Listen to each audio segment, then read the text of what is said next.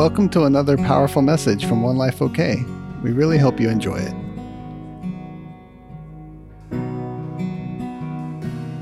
I've kind of been on a little month journey with you, but I'm kind of moving back to faith today. I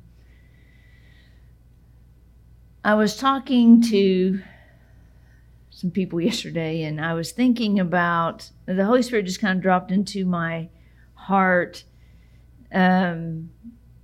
this statement that the prophetic needs an infrastructure of the supernatural. You know, let me just kind of meander around with you a little bit. That, you know, you're reading this alignment book, and I think you're on chapter 10 or something maybe. And I don't really actually track with you. You know, I usually read the books in advance, and so then... But I was thinking about, I looked back at chapter 10, and I was thinking I had mentioned the things in chapter 10 a few months ago before y'all started reading the book. And it is an infrastructure of sorts. You know, an infrastructure is, let me give you a definition. It's the basic framework or foundation of a system required for activity.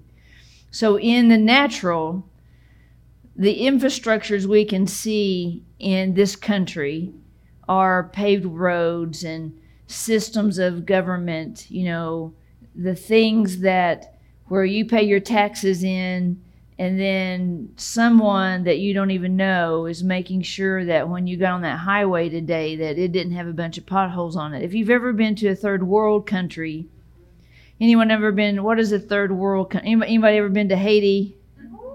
Come on, my Haiti people. Anybody been to a third world country? If you haven't been to a third world country, you can't appreciate the infrastructure of America because you inadvertently took it for granted.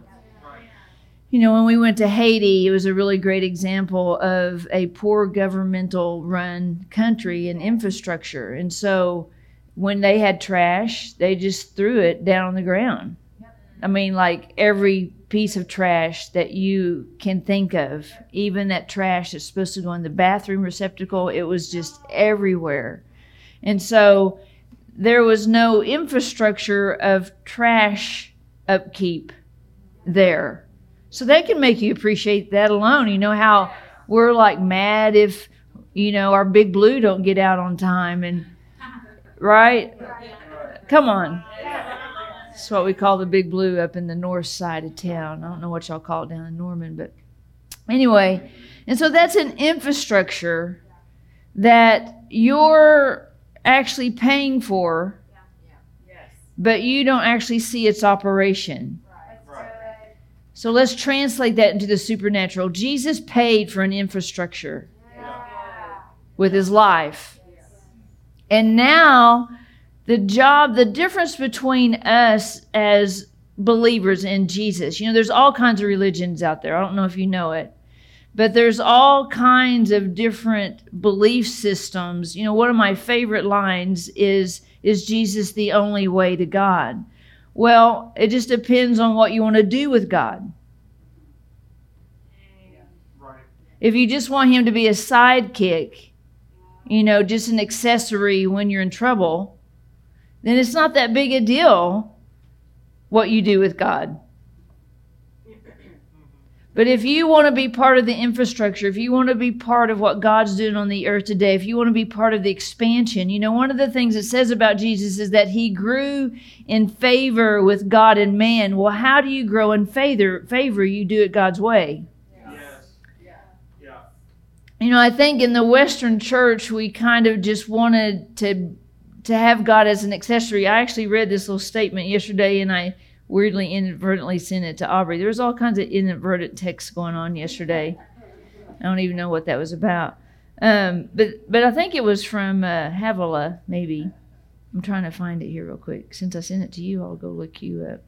It says, the challenge is that much of the Western church does not discuss the reality of the spiritual realm.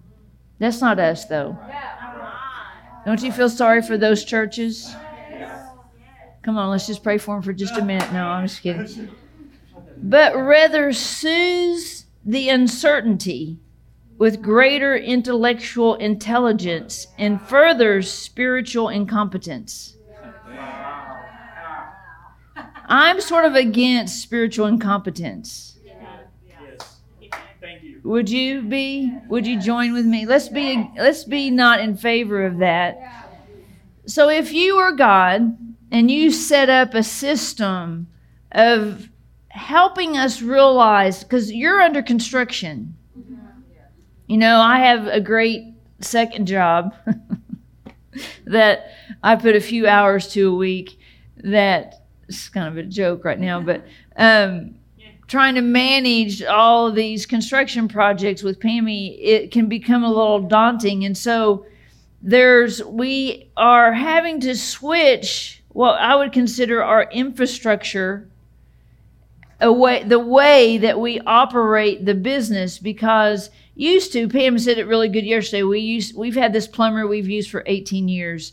And so Pam would just meet with Bubba Plumber and she would just point around and say these different things she wanted done. But nowadays that's not working for us. Now they want you to send them pictures and describe everything you want, then they'll bid it. It's like plumbing has gone to a whole new realm of configuration, and we're having to adjust. We lost our little Bubba dude that we had an infrastructure with him. We had a way that worked with him. And now he's not working. He's not doing that anymore. And so we had to adjust. And it's the same way with God. The same thing that you use to illuminate and actually introduce faith, just supernatural activity. The ways that he introduced that you have a gift. You know, your gift is a grace from God. It's a grace it's not a title. It's a grace in which that you see life operating, that you and him, he wants to partner with you to flow through this grace, this power, this ability to see things. That's why everybody has a different viewpoint. That's why if you're going to equip the saints, if you're going to be part of the equippers, you've got to know your identity of this grace. It's not the title of who you are.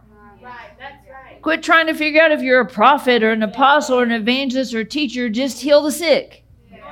In that process of doing what he said, you'll discover how you see things. Yes. Right. And so part of our job in this, what I consider an infrastructure for, it's a foundation, and it has to be built on faith, because it says without faith, it's impossible to please God. That should tell us something.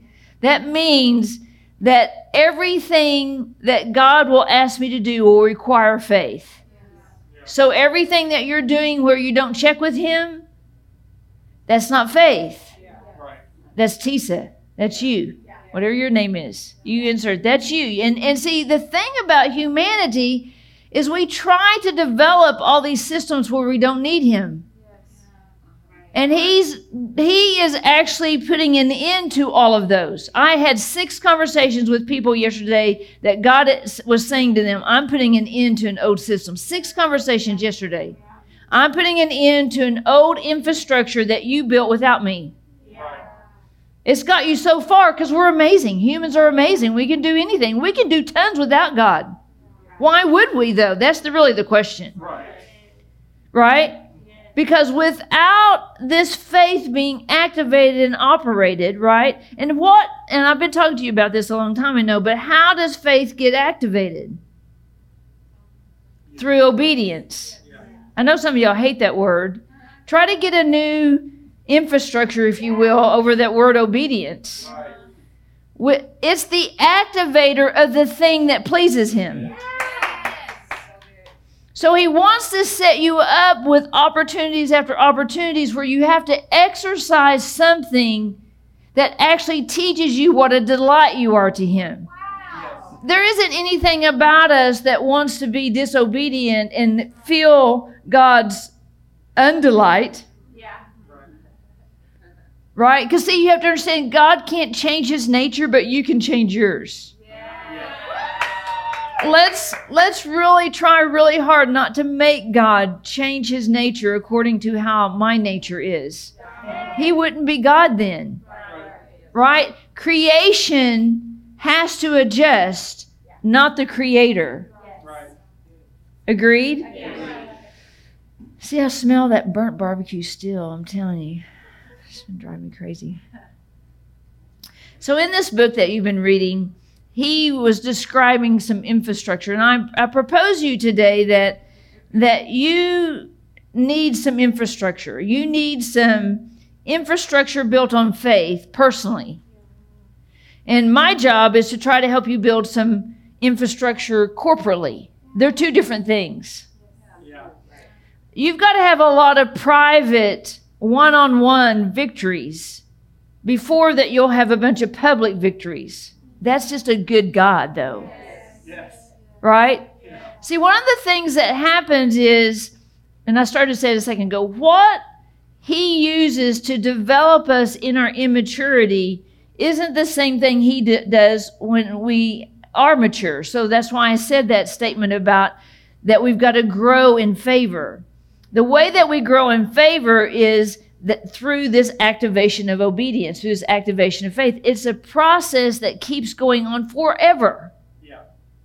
Forever. You're not trying to reach some epitome where now I got it and I don't need him anymore. Right. See, the weird thing about natural maturity is kids generally want to grow out of needing their parents.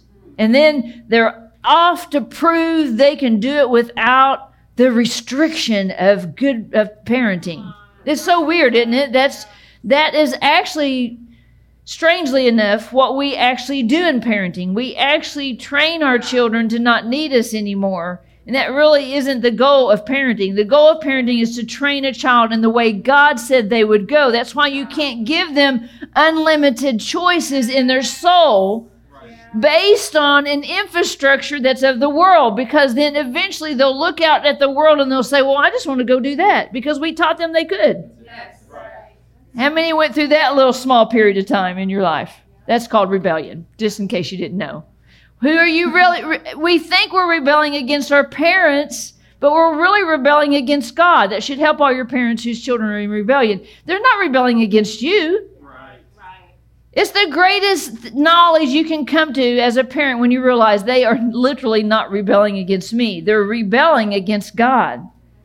And if you taught them God, that gave them something to rebel against. Right. So that means, what's the cool part about that? They can't run from it. Right. Remember when you were out running with scissors, there was still that thing. Yeah. That thing, right? The dream, the thing, that there's this unsatisfactory. It was just weird, right? How it's just always there, and you're like, man, I want to get away from it. I want to leave, and I want to just run like the wind, but I can't. It's just right there. That's God, right? And so in this book, there's an infrastructure he talked about. I'm just going to mention these 4 things. He said there's 4 things in this book that is about this infrastructure or this culture of Bethel. And he said that one was that we recognize his presence. Now, see, here's the thing. When he's telling us these things, we can't go reproduce Bethel. But depending on how many of us embrace the infrastructure of what One Life was made for. Why was One Life made? It was made so that your life in secret and your life in public are the same. Yeah. That's why. And the only way you can do that is to be involved and be in touch with his presence all the time. He's got to be at home with you. He's got to be, when you're on your little laptop, he's got to be right there with you. When you're in relationships, he's got to be right there with you. Every place that he's not, you have a potential for a slip up. And what's cool about the enemy, he's really consistent. He gives you the opportunity and the suggestion for a slip up, and then he hounds you with guilt after you've done it. Consistent, real consistent, right? And see, that's the thing, is then it breaks down the infrastructure. So that's what's going on in this country. Let me just help you. So let's just pick something. Let me pick something. Let's pick the police. So the police have been accused of doing bad things. So then what is the answer? Let's get rid of the police. Right? Let's get rid of the infrastructure of harm. Instead of, they don't realize it's the harm came from the thing in the person, not the structure of a police department. Do you understand? You could take that same person that's a bad police officer and you can stick them somewhere else, not the police. You could put them at Target, and they would make Target bad. Right? Why? Because their ability to influence culture is greater than the entity that was influencing them. Clearly, they are outside of God's infrastructure. So do you see that that's just a basic example of how we take a broken down person and we act like it's the system? The system is always just made up of people. The church, shockingly enough, is just made up of people. So if my heart in anything, whether it be One Life or another church or wherever, whatever is in me, when I take it to the entity, whether it be work or some infrastructure, the government or whatever, and I have my own agenda, right? That's what's going on in politics. The political arena was created to what? To lead a country into prosperity. But what happened? People with their own agendas, right? That didn't know God. That's why that the moral decline keeps touching more and more areas. I mean, when I was a child, to think that people wouldn't want to be a male or a female didn't make any sense. I mean, I wouldn't have even thought of it. That was 58 years ago. In 1963, it was not on my grid. I wasn't praying against it. I never dreamed. I remember I was probably in my late 20s when I first heard that people weren't happy with their gender. And I thought, it feels ludicrous to me because I'm thinking, well, there's clearly some parts we can't change. Right? I mean, there's clear definitions between men and women. And then I realized they're going to change those too.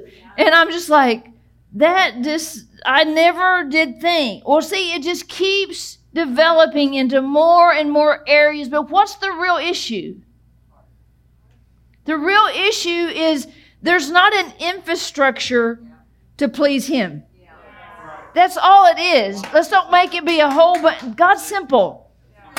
There's just not anything in their hearts that's wanting to please them. So who are they pleasing? They're pleasing self. And so who helps us please self?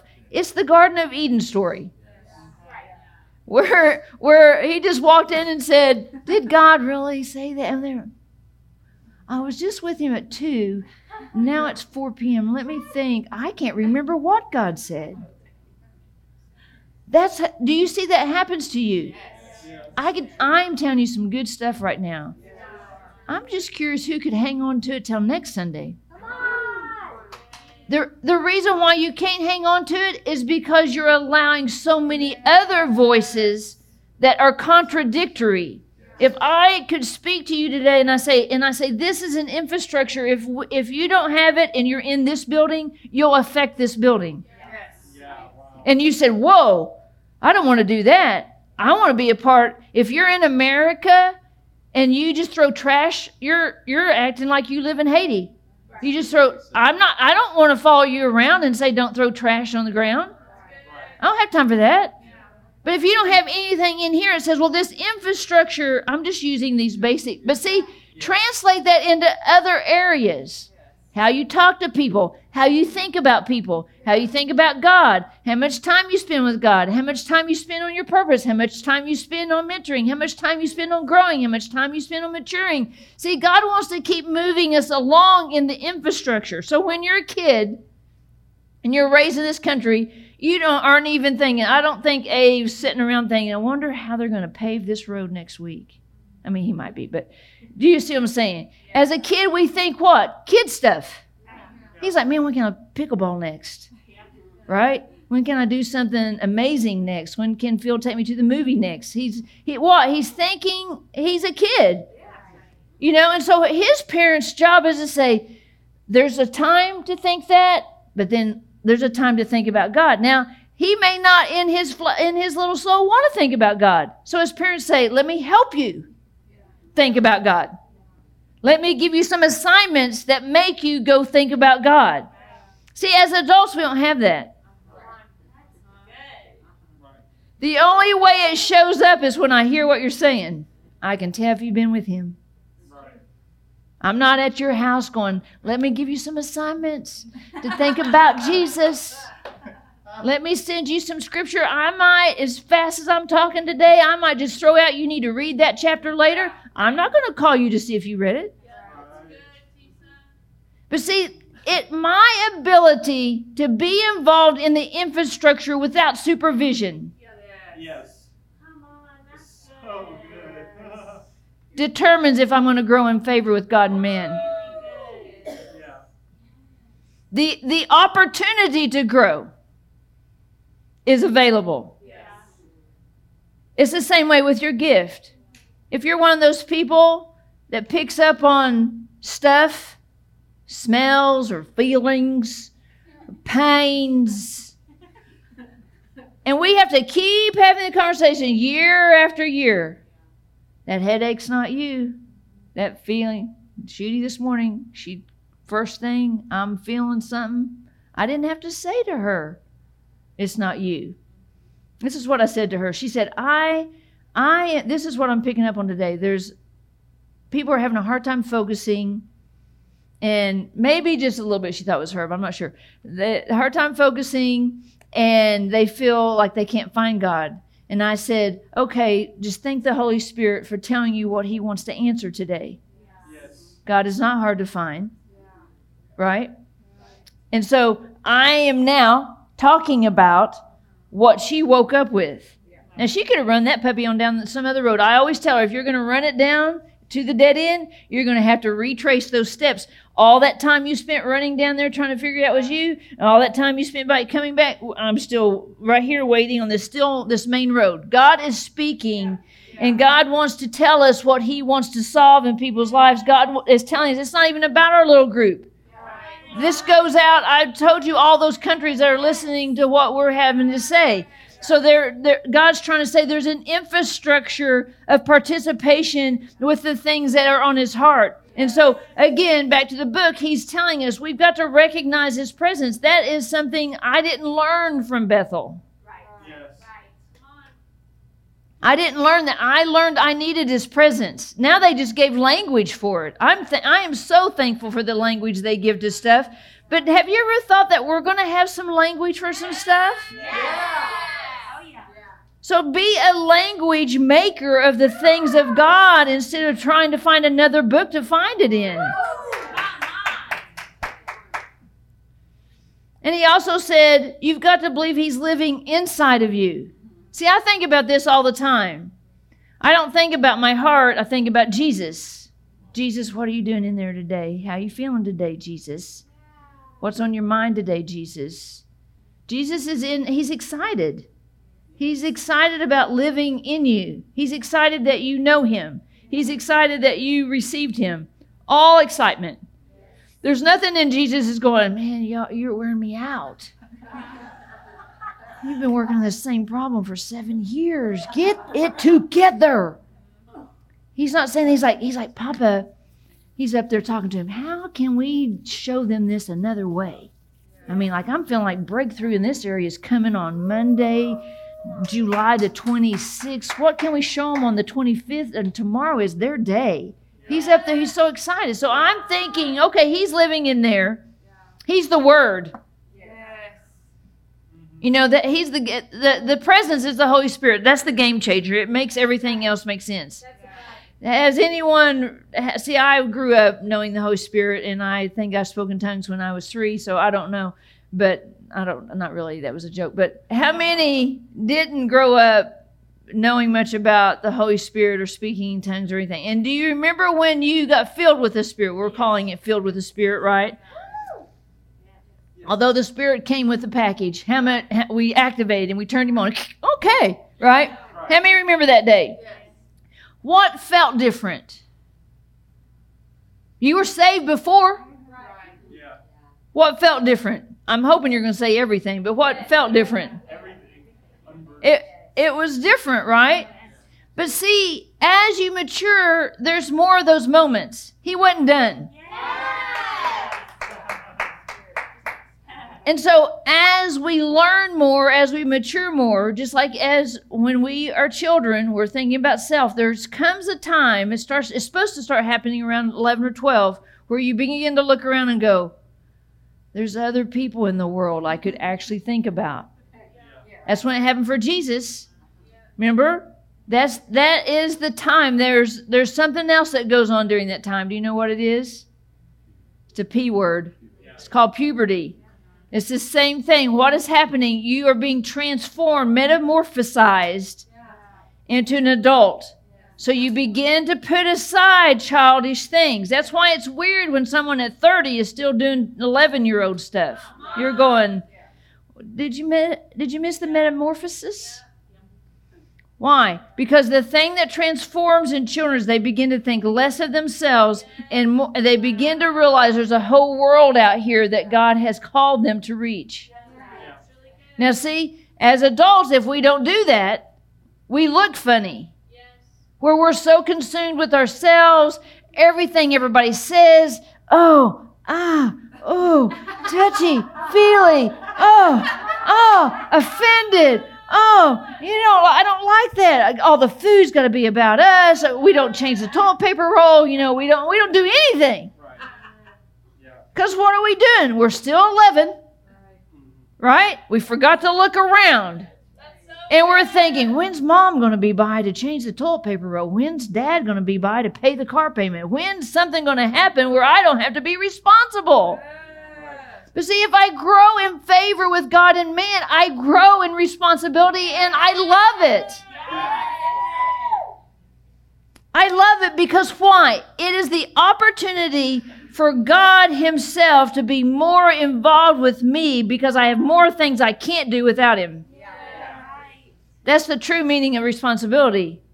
And if we don't get rid of that thought of, well, I don't know how, I don't really check in with God ever. I do a whole day and I never talk to him. Then I'm not growing in favor with him and with man. I'm just growing in favor with me. Just me. And then when he comes calling and says, hey, heal the sick. Oh, me don't feel like it. Me feels something else. Me feels uncomfortable. Me feels awkward. Me feels like I'm not led. Me feels like I don't know if that's really on his heart today. Me.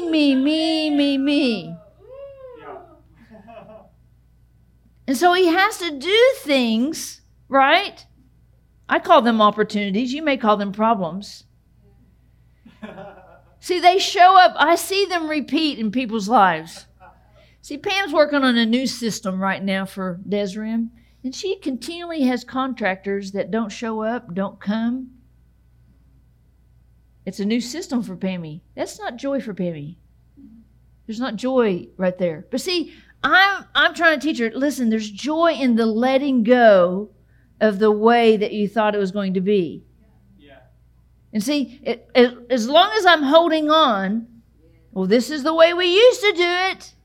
See, do you hear those words in how the move of the Spirit happens? Well, he didn't used to move that way. I know some of y'all don't know what I'm talking about, but in the old days, if anybody, see, I was always raised in a prophetic church, and so I just spent that short amount of time in the Assemblies of God, which wasn't very prophetic, and that, right? And so I got out of that. Because why? I couldn't exercise myself in it. When I went to church there, I had to go like this. I had to get down underneath the ceiling. Yeah. Because I was a woman, I was divorced, 2 big X's right there. So then the grace gift that was operational in my life couldn't function in the structure of that infrastructure. We got to get out.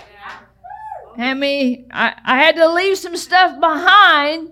They taught me. Yeah. I didn't realize they were limiting me, not God. Have you ever thought have you ever realized that the structure of somebody is limiting you, not God? If somebody didn't believe in you, if somebody didn't know your grace gift, if somebody didn't breathe on that and encourage that, they actually put a ceiling on you and you lived down below that for a long time. You had to get way down low like this. This is how you live for a long time. And when you talk to them again, they're like, get down low. And you're like, and I don't know, some of y'all still go, okay. And you go over to their house and you talk to them way down low. And then you come home. This used to happen to Pam, that's how I know. It would be time to go see her family, and she would just be all wrought up. All wrought up. Why? Because they were trying to get her to be the old identity, and she had long since left that. So their words and their action, there's just a frustration within you when you're like, I wish they knew who I was now. I wish they could receive who I was now. I wish they could talk to me the way I am now. I wish they could, but sometimes they can't, and I can't promise you that they ever will. So you just depend on how many times you want to exercise going down and getting back. And I just chose, I don't want to go down low anymore. Your call. See, because God's calling requires you to live in this place of favor. And you can't do both. You can't listen to the old mindsets over and over and over again and live free. I know some of y'all try to all the time. It will never happen. And let me help you. God didn't call you to do that. See, that's what messes us up. It's really us. We don't want them to think that we're mad at them. I'm just telling you. And so you do these things. You alter yourself based on the old infrastructure.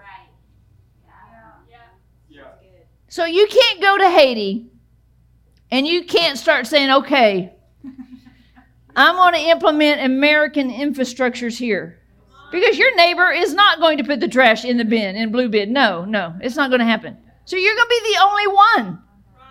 That's what you're trying to do. When you go back to the old system, you're trying to infiltrate a whole system that's been created, and you're just the one person putting the trash in the trash can. That's why it's so frustrating. And so God sets up a spiritual entity called an infrastructure, where your faith and grace gifts are supposed to operate within that infrastructure. And so he set up all the ways and the avenues, people that understand you and get you and celebrate you for you. That's growing in favor with God and man. See, the problem is that we sometimes don't embrace the actual things that the creator of the universe gave us to replace the things that didn't happen for us. It's true. I know some of y'all don't believe me. Anyway, back to the book. So he's living inside of us. And number 3, he's always doing something wonderful. Yes. Do you believe that? Yeah. And he wants to do it through you. Yes. These are just 4 basics. And we must expect he wants to do impossible things. So that is an infrastructure that gave room for people to experience healing and miracles. Can you see why? Because what happened? Their influence and expectations were all the same. Come on. Yeah. God loves unity. Why does he love unity? Because your influence and expectations are the same. See, if I'm talking to you today, and then you leave here and you go get influence from a different source that doesn't believe the same about you. So like For instance, if you go to somebody and they are mad at you or they don't support you or whatever, and you try to get opinions from them, then it's opposed. Do you understand? It's in opposition to the infrastructure of the kingdom. The reason we battle so much is because we have two opposing infrastructures trying to influence our hearts and what we do with our actions. Remember, an infrastructure is a foundational system required for activity. So faith is an active thing in the kingdom. It's a mountain mover. That means that when I come up to a mountain, my faith, by my obedience, by my last 10 days of obedience or whatever, it was activated enough. When I come up to a mountain, I'm like, okay, I know what to do right here. I know what to do right here because I have been activated by my obedience with the faith I already have. We're not, I wish I could explain this better. We're not trying to get faith. We have it. It's hanging out in there with Jesus. They're excited to get to use this faith with you. So they set up opportunities as human beings to where something impossible is going on. Can anyone think of anything that they feel like is impossible right now? Lord Jesus.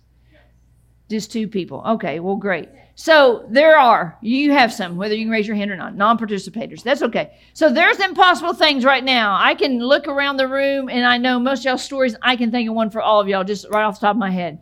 So some of y'all are looking at me like, really? I don't even know. Things that aren't kingdom-like. Let's just use that maybe. That will be easier for you because that impossible word just blew y'all's heads. Things that are not kingdom in your life right now. People that you know, opportunity, the country you live in. I just gave some descriptions, right? Some possible things, some laws that are being passed, some states that think they're countries and they're trying to do their own thing, right? That feels impossible, doesn't it? Feels like Haiti, like the trash, right? So see, I can go get a trash bag. That's natural. Or I can ask according to not my will. I preached on this a few weeks ago. Sorry, we're still His will, right? And I can see things on a natural scale transform because I've done it with the supernatural. See, that's why you've got to build more infrastructure with the supernatural because it's the power to change the natural. What we keep trying to do, we keep trying to talk to people. I'm gonna change them. I'm gonna explain. I'm gonna do right. We're gonna do all these things with our natural actions. How many know what I'm talking about? Instead of partnering with what lives in me, this infrastructure of alignment, that I'm saying I'm aligning with a group of people and I'm aligning with kingdom, and it says one can put 1,000 to flight, two can put 10,000 to flight. What can a bunch of people that actually agree? I'm telling you, the reason why Bethel is successful is because they have agreement. Yes.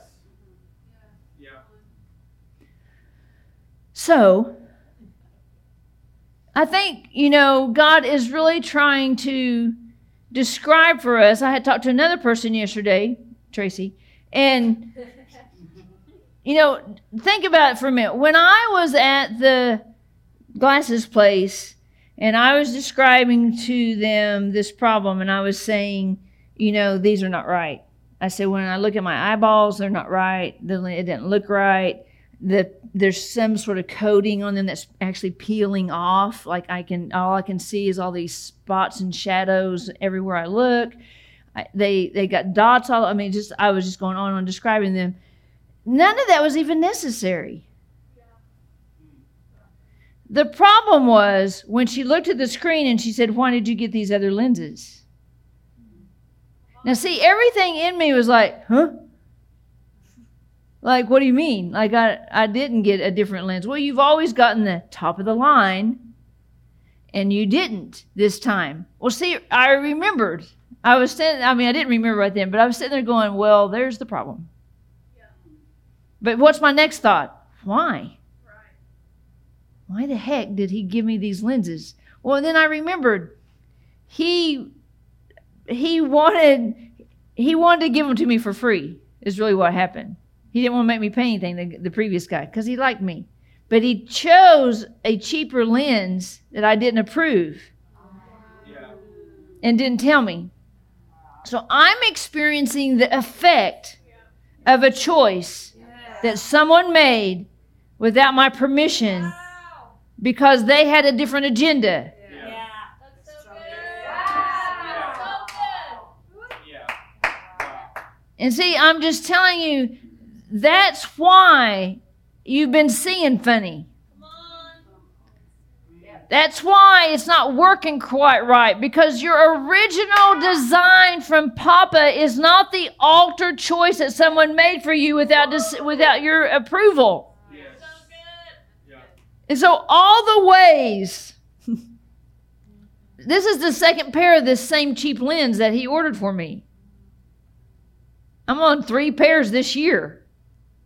I usually keep them for a couple years. They're expensive lenses. I mean, the lenses alone are $700. And so when she's telling me, well, those were just $500, I was like, no, they're not $500. I know they're $700. And then it just kept getting clearer and clearer. And it wasn't until we even got out to the car where Christy was with me when I bought them. We were discussing, why would he do that? Oh, because he was trying to give them to me for free. And so the girl who I wasn't even going to trust, right? She's the one that found it. See, somebody found some stuff. You didn't know what was wrong with you.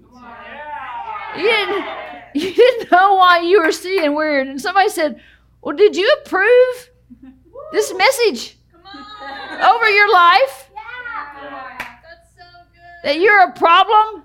Wow. You're an issue? You're weighty? You're not smart? Can't talk? Got a speech impediment? Did you approve that message? Wow. See, the enemy, once I get my new lenses, he's not going to be able to say nothing. I'm kind of glad he wasn't there, because I might would have had to have a different conversation, being choleric and all.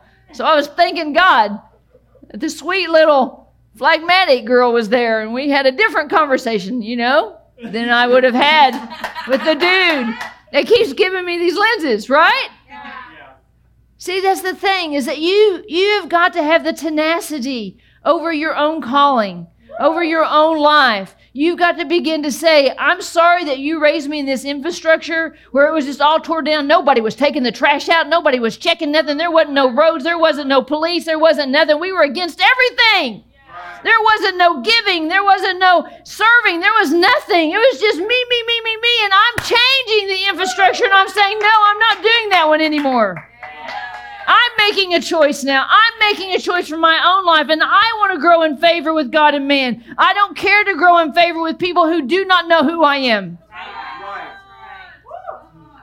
And that's why God says he's in a different room. He's just in a different room today. But Tracy was telling me that she saw this picture, and I think she prayed into it yesterday, but she was just saying that she saw this picture of this lab, and they were mixing stuff together. And what I told her was, I said, well, God doesn't want us to do experiments on our own life.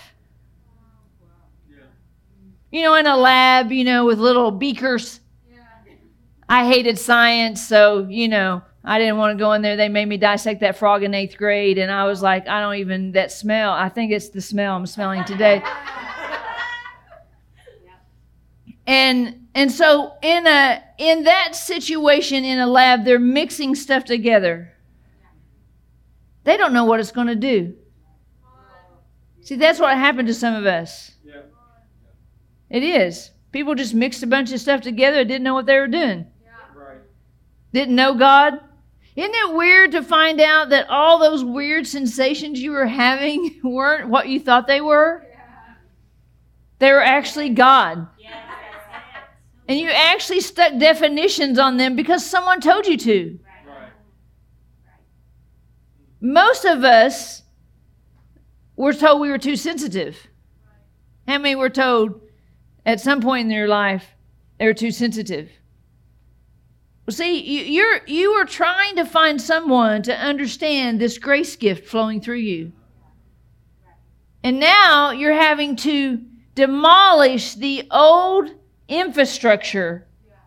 Because most of us were told when we were too sensitive, was it a positive or a negative?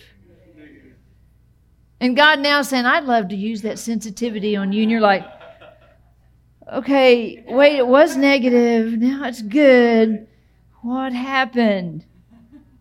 It was just the wrong system. It was the wrong infrastructure. Those people are living in Haiti. They're just throwing down trash anywhere they want, throwing down trash from their words, trash with their actions, just trashing on your life all the time. And you came along and said, well, I think we should pick up this trash. Like, we shouldn't be saying this. We should be. I love it. Don't you love it when you try to introduce healthy relationships to unhealthy people? Yeah. They call you mean.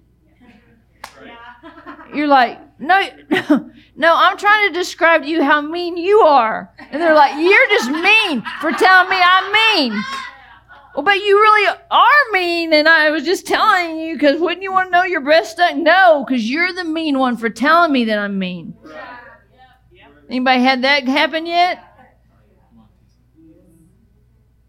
I just say, well, just be the mean one then.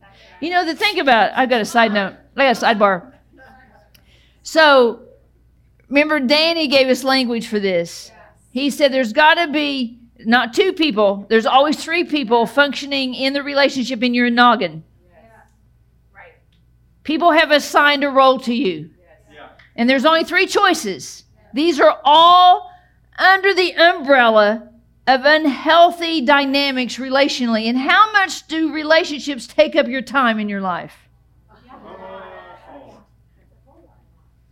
So, if these three unhealthy dynamics are going on, you're playing one of the roles. You're playing. You're playing. You're playing. And the first moment you can realize, I will not be one of these three roles. I will not be the victim. It's hard. How many got to play the victim at home? Come on. Wasn't that a fun thing? You got free ice cream. You got it was a buffet. It was a buffet at your house, right? Ain't no rules, just poor me. You know, when I run into a victim, I can't get them to do nothing. Oh, my finger hurts. Oh, right, yeah, we got to stop that. I mean, like, you know, can't butter that bread. Let me just get that for you. Right? It's random stuff that they are choosing to be victims over. And you're just like, I didn't even know this was a choice. I mean, like, just, do you want bread? Butter it. I mean, like, I don't want to, right? They're always wanting to get someone else to be responsible for them. And they're mad when you won't be responsible, when you hold them accountable. Well, I'm going to pout then. I'm just going to pout. I'm going to be offended at you for requiring more of me. That's what you're saying. Ooh, yuck, right? Or you're the rescuer. You got to have a victim to be a... So you do what? You run around town. And see, victims become rescuers because they remember what that felt like. I will run around town and I will find me a victim and I will rescue them. I will make them feel loved and I'll marry them. We'll have children and then we'll have all three parts playing. Right? Right? And I'll teach my children to do it. Right? And then you have to have, don't you love being the bad guy? I'm the bad guy all the time. How many have been the bad guy? Be honest. See, if you're in an unhealthy relationship, you've played all the parts. Because it changes.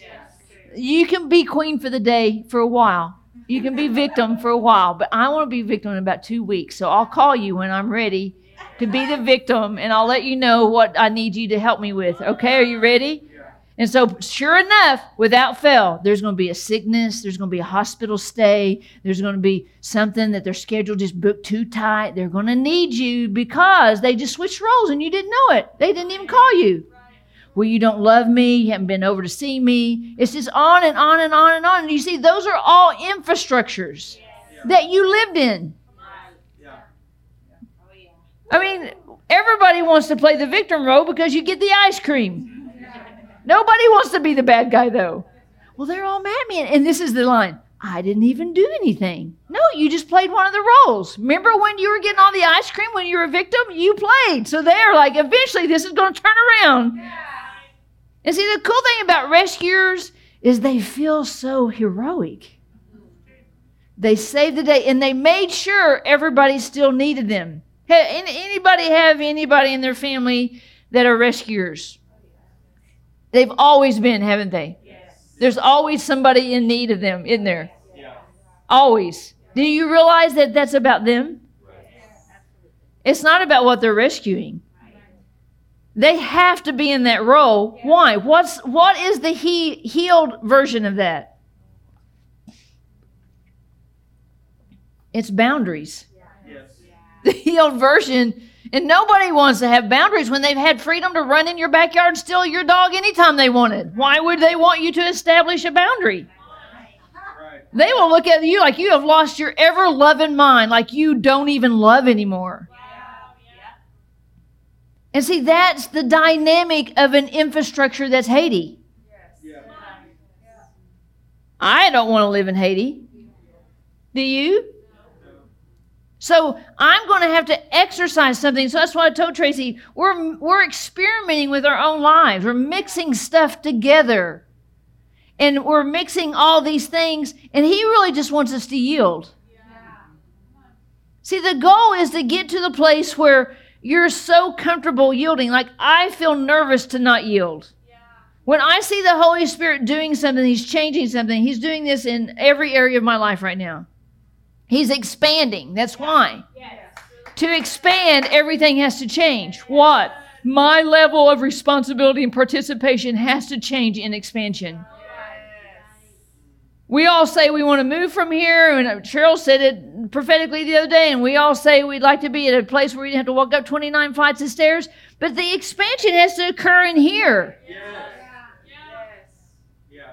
And with expansion means there's an old infrastructure that is obsolete. Yes. Guaranteed. You know, when you begin to hear what you're thinking and saying about a situation, it should be able to tell you, am I using my grace gift for me? Wow. So if the Holy Spirit came to you and said, from now on, I'm going to tell you everything that's on my heart. I'm going to let you feel how I grieve. I'm going to let you feel how I'm quenched. I think, Bill, I wrote this down from the message he said the other day somewhere. Where was that? Hold on. Oh, I've got so many things written down. I may not be able to find it. But he was talking about the difference between grieving and quenching. Do y'all remember?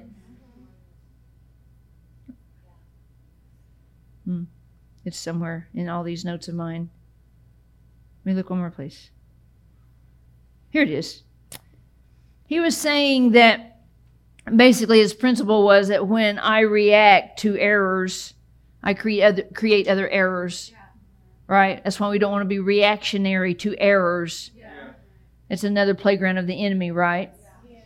So he said that we grieve the Holy Spirit with sin. And so then the reaction to that is, let's just focus just on character. Yeah. Right? Yeah. Does anybody know what I'm talking about? Yeah. So it's just like, okay, that's all we're focused on, just hyper-focus. Because his point in the message was we've got to be both have character and have power. They've got to be the two legs we stand on. So see, the thing that we do is we always, when there's a problem, we over dramatically react and we put all of our focus on one side. And the spiritual world is always about balance. Right? So we grieve with sin, so it makes us focus on character, and we quench by the failure to cooperate with divine activity. That's why you have to make everything bigger. Yeah. I've been teaching Chrissy this, and so now, like this week alone, she's like, okay, this bluebird, she was at her house, and she saw this bluebird. We went to this other house. I found a bluebird feather. Like, it was that long, and it was beautiful. It was like the brightest blue I've ever seen. And then she went back to someplace else, and there's a bluebird flew right in front of us. So she started looking at bluebirds. Why? What is that? That is participating with divine activity. Yeah. When we're just like oblivious, we're so busy, we're just getting from one place to the next, we're just like oblivious to any supernatural activity. We're not changing our infrastructure or not. We're not using our faith at all. The faith has to say, well, why would he give her 3 bluebirds in a day? Why does he want her to develop that muscle? What is that muscle? See, when you begin to look at things from divine activity, they're different. Right?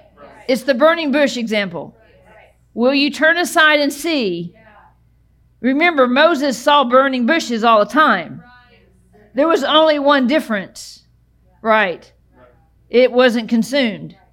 See, that's the thing, is you have to be able, you know those games on your phone where you pick out all the stuff? Anybody ever played those where you look at one picture and you look and see what's not on the other picture? Or they tell you, look, find a dog or a cat or something. That's what the Holy Spirit's doing all the time. He's got a picture, and he's saying, do you see the dog? Do you see the bird's cage? Or are you just like, oh, I can't tell. It's just too busy for me. Right? And so he says, the way that we react to quenching is we stop the flow and we focus just on power.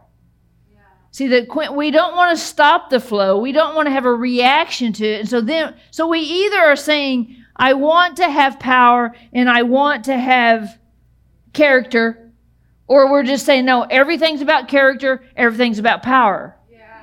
It's the same. Do you understand that balance is the principle I'm trying to talk about? There's a balance. So I think when I think about this, I think about one of the things I was reading was about the story about when Jesus was resurrected and he came back. I can't wait for the chosen to see how they do this, but he came back and he met with the disciples, right? And it says, let's read it so I can read a scripture today. Otherwise, we won't be legal. John 20. Let's look at John 20.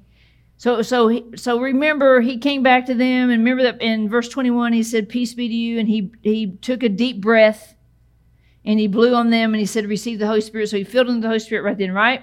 So verse 24, are y'all still with me? Yeah. Because some of y'all are sleeping. So verse 24, he says, one of the 12 wasn't present when Jesus appeared to them. It was Thomas.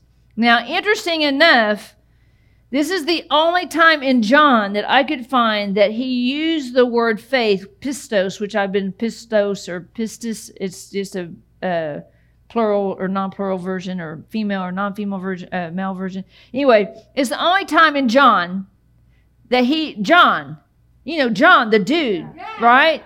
Laying on his chest, that he even mentioned faith. So that tells me something. What does that tell you? It tells me that he was really high in faith. Yeah. Right? So here's the one time he mentioned it. He said, it was about Thomas, the twin.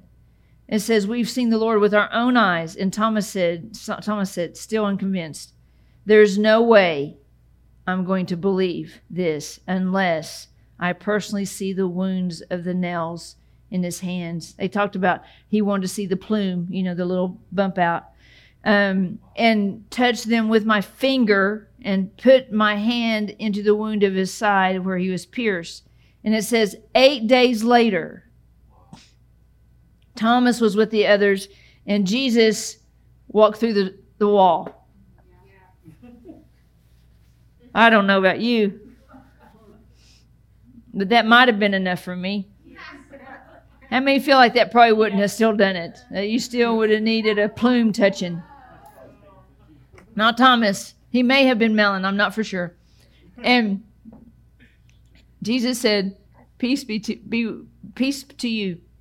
And then looking into Thomas's eyes, he said, put your finger here in the wounds of my hands and put your hand into my wounded side and see for yourself.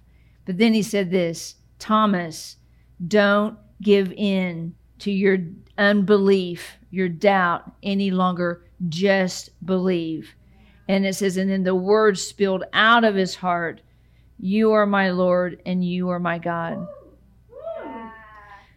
And so he goes on to say some other stuff to him. He talks about, and that's where the faith word is on down there. But see, the thing of it is that Jesus was willing to do that one proof. But then what did he say? Don't be unbelieving. Stop doubting. Stop doubting. And see, what happened in that moment is what God is trying to do with us in this infrastructure. It said it spilled out of him. You are the Lord. I don't need any more proof is what he was saying. Let me just give you a prophetic warning. I believe that God is saying he is done with this fear thing in us. That it is time for us to, whatever plume you need to touch, whatever thing you need to get right with him, whatever thing you need him to say, he is saying that today's the day. And that he does not want us to surrender any more of our life or time to fear, because he said, stop living with unbelief. The answer to unbelief, to fear is to believe. It's time to believe.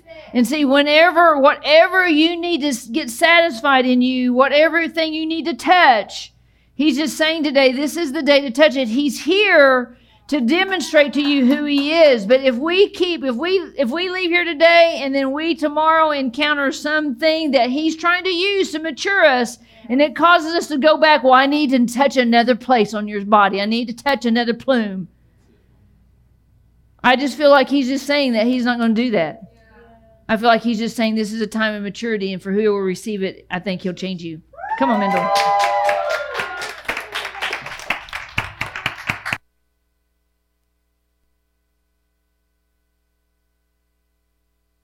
Awesome, awesome, awesome. Thank you, Tisa, for a great message. You know, when I think of infrastructure, I almost couldn't say that. The first thing I was picturing was like a floor plan of a house or an apartment. If you've ever gone, apartment shopping, and you can look online or whatever and see all the different floor plans. And the thing about infrastructure is that when Jesus says, hey, I'm over here on this floor plan and you're in another floor plan, how much relationship are you going to have? You're limited, pretty limited. And so the cool thing about adjusting to where he's at, adjusting our infrastructure to overlap with his infrastructure, is that we actually grow in the depth of our relationship with him, and that we get to experience with him. So sometimes we are, crying out to know him more, and we're wanting to experience all the feel-good stuff about being in a relationship with Jesus, but we haven't shifted our infrastructure about how we operate in life. So one of the keys to actually experiencing more of him and experiencing the depth and the passion of the level of relationship that you want to have with him is through this process that Tisa was talking about today, through this infrastructure. So I wanted to share a little bit about I have a word from yesterday I wanted to share with you. And I would say that I've been experiencing this. I've been shifting my infrastructure more and more and more to line up with his. And because of that, I've been experiencing new levels and layers of relationship with him. And so I'm finding myself, I keep finding this thing, I've talked about it before, where I'm I'm shifting from my love for him being about what he's done for me to my love for Jesus being for Jesus, like just loving him. And so it's an ongoing process. And so I had this come over me in a really strong way yesterday. And so I expressed myself to him about this shifting that I'm experiencing. And then he had a response back to me that I thought was really cool. And so I want to share that with you, give you a taste of what's available in this delicious relationship with him. So I said, Papa, refine my love for your son. For so long he has represented salvation, a saving me away from the pain and difficulties of this world.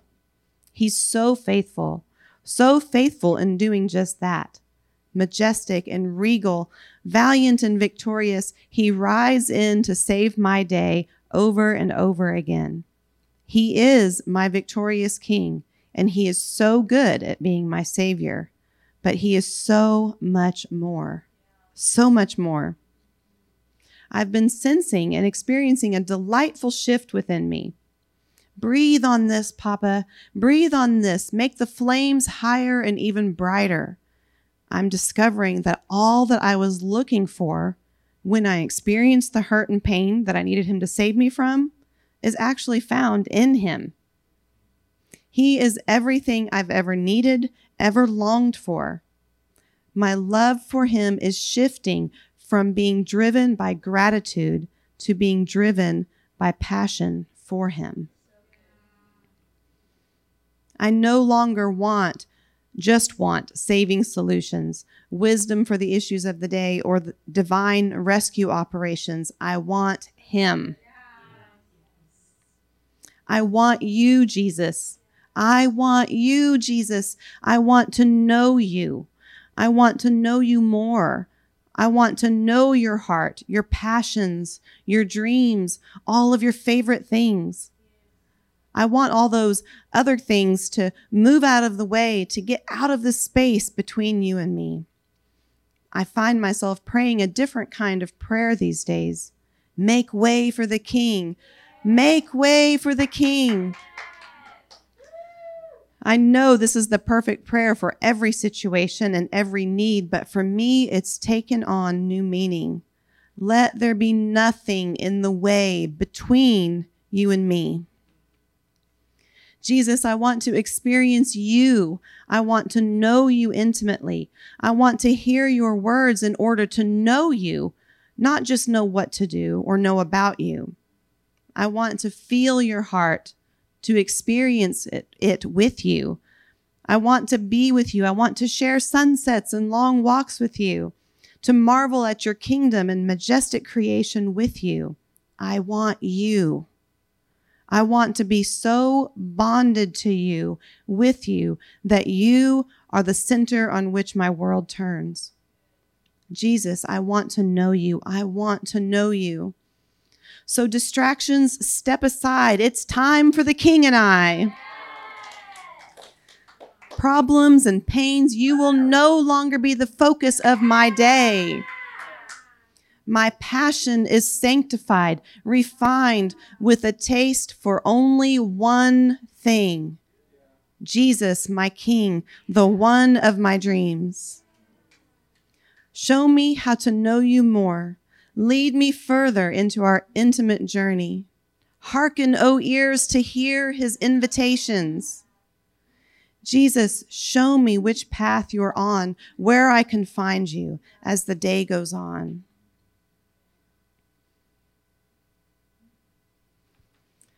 Jesus doesn't hear something like that from our hearts and not respond.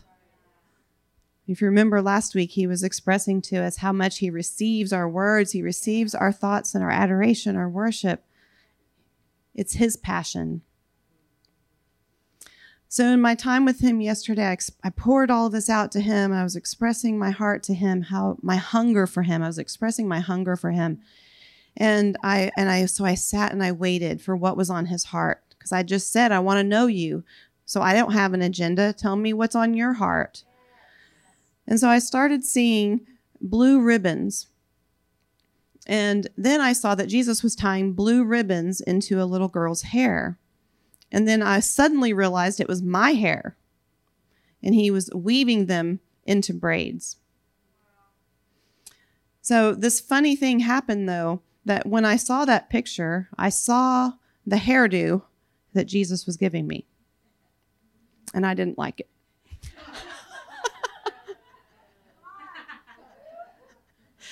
And so then I thought of two other ways that he could braid my hair with the blue ribbons that I liked a little better. But then this thing happened, which is what I would normally do. And I was like, what are you doing, Christy? Stop it. Stop telling Jesus how to fix your hair. You know, if he wants to fix your hair, let him fix your hair. And so I started to shut it all down. And because I wanted to know him, you know, I want you tell me. I need to shut myself down so that I can even hear you. And I heard him in that moment say, that's exactly what I want to talk to you about. That's exactly what I want to hear from you. I want to hear from you that I don't really like that hairdo, Jesus. Let's do this hairdo. So I started to get this download from him, and I'm going to read it to you. And I covered this part this part of my encounter with you in it. And so Jesus told me, he said, I know you don't want this to be about you today, but you see, you are the object of my affection. Remember, I just asked him, what's on your heart? He's like, you're on my heart. You are on my heart. He said, today I am tying blue ribbons in your hair. I'm braiding them into your hair. Revelation and communion with me will forever be a part of your wisdom and anointing. I will never remove them from you. You have my word, my promise. These ribbons came from me. They are made from colors only found in heaven, pulled from inside the Father himself. They carry life itself within them, and they will be entwined with you forever from now on. I see that you don't much care for the first picture of how I fixed your hair. Which way sounds better to you? I see you have 2 ways you're considering. Which one is your favorite? Ah, I see the one. Yes, well, that's the one we should do then. It's beautiful, and I agree. It most accurately represents you. You see, these are the kinds of things I want to hear. These are the kinds of things that delight me to hear from you. You are coming into new levels of passion to know me, but you see, I have wanted to know you for a long, long, long time. I have been waiting to hear your thoughts, your delights, the way you see things and feel things. So many picture this relationship as being between 2 matured adults. I suppose that's possible eventually, but it's not where it starts. Not where it starts for me. Remember when I said that you must be like a child to enter my kingdom? My desire is to know you as a child before the world formed your opinions and preferences. You came into this world with a pure design, a pure heart, with pure dreams and desires, pure thoughts and ways of seeing things. You were unique, a one of a kind, with thoughts and feelings and creative ideas that no one else possessed, ever. I desire to know you like this. You were the joy set before me. Remember? You were always the object of my affection. You, beautifully, intricately created and filled with treasure. I have longed to share in those treasures with you, to hear you speak them to me, to experience you displaying them for me, to hear all your thoughts about this or that, all the ways it makes you feel, all the visions you see and the ways you dream. In this world, the child is quickly worked out of who the Father created. The child is traded for what the world calls maturity. The church even talks about a mature bride for me. I know what they mean, but they're missing the first most important thing. This notion creates the wrong imagery. The world's definition of mature doesn't fit with mine. In the world, maturity often means to be functioning fully in response to how fully cognizant you are of the problems and shortcomings in and around you. I'm going to read that again. In the world, maturity often means to be functioning fully in response to how fully cognizant you are of the problems and shortcomings in and around you. He says that is definitely not my approach to or my definition of maturity. I would say maturity is more about being fully restored to your childlike design. Childlike points to original design and purity of expression. It comes from a place of confidence and promise. It comes from a place of confidence and promise rather than response to problems. That's the difference right there. Maturity in Jesus' eyes is confidence in promise rather than what the world says, which is a response to problems. In the world, that confidence in promise is taught to be set aside for what is considered the greater priority of problems, lack, etc. This is why so many come into relationship with me in the place you initially described. They see the world through lenses of problems. They lead in life with what is lacking, what needs solutions. So finally, they seek the solution giver, the Savior, me. But I never intended our relationship to start there. Mine and the Father's original intention was to know you as a child, untarnished, unrefined by the world's misaligned priorities. So, you and I have much catching up to do. When you ask what's on my heart, what's on my mind, it's you. I want us to go back, all the way back, to the picnics we missed, to the playing with blocks, to all of those coloring books and big boxes of crayons, the kind with the built-in sharpener in the back. There's so much for us to talk about and discover. I'm so excited to hear all your thoughts. This dialogue will be a two-way street, a back and forth between you and me. How about we discover each other together?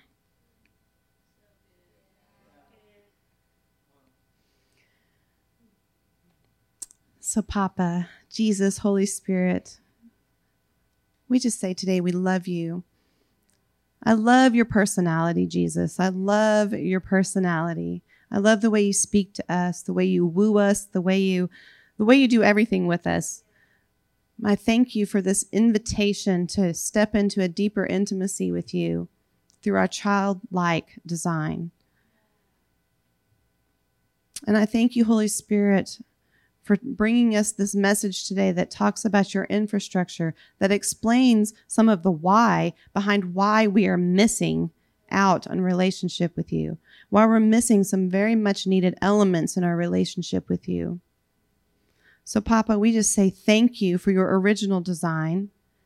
Thank you for your infrastructure, that there's an infrastructure about how we are meant to operate in this world, but there's also an original design in us, and that you are hungry to know, just as we are hungry to know you. So thank you for this message today, and I ask you, Holy Spirit, to just make it personal, to just give people pictures, dreams, encounters with other people. Maybe it's a bluebird or a cardinal or a dream or a sign in the sky or who knows what. You have all the permission in the world to speak to us however you want to. So show each person, Holy Spirit, where our infrastructure is misaligned with yours. Show each person. Let this be a question that's on our hearts as we go through this next week. Not just today, but throughout the week. How can I step to the left or step to the right to get realigned with your infrastructure in this given moment, in this given situation, on Monday, Tuesday, Wednesday, Thursday, Friday, Saturday, every day? Help us make it personal, make it practical, make it fit into our life, into our design, because we hunger to know you in a personal way. We hunger to know you in a personal way. So we just speak an increase in hunger to know you, Jesus, to know you intimately, not just for our solutions, but for just a simple knowing of you. To be able to exchange what's on our hearts with you and what's on your hearts with us. So we thank you, Holy Spirit. We thank you, Jesus. And we thank you, Father God. And I just speak a blessing over each person in the room. And I just prophesy that each person hearing this message will experience new levels of intimacy this week. That every place that you're spoken to about your infrastructure will also come with a new level of intimacy. And it will be a delicious, delicious treat. So we thank you, Papa. And it's in Jesus' name we pray. Amen. Thank you for listening to this message from One Life OK. For more information, please visit us at onelifeok.com.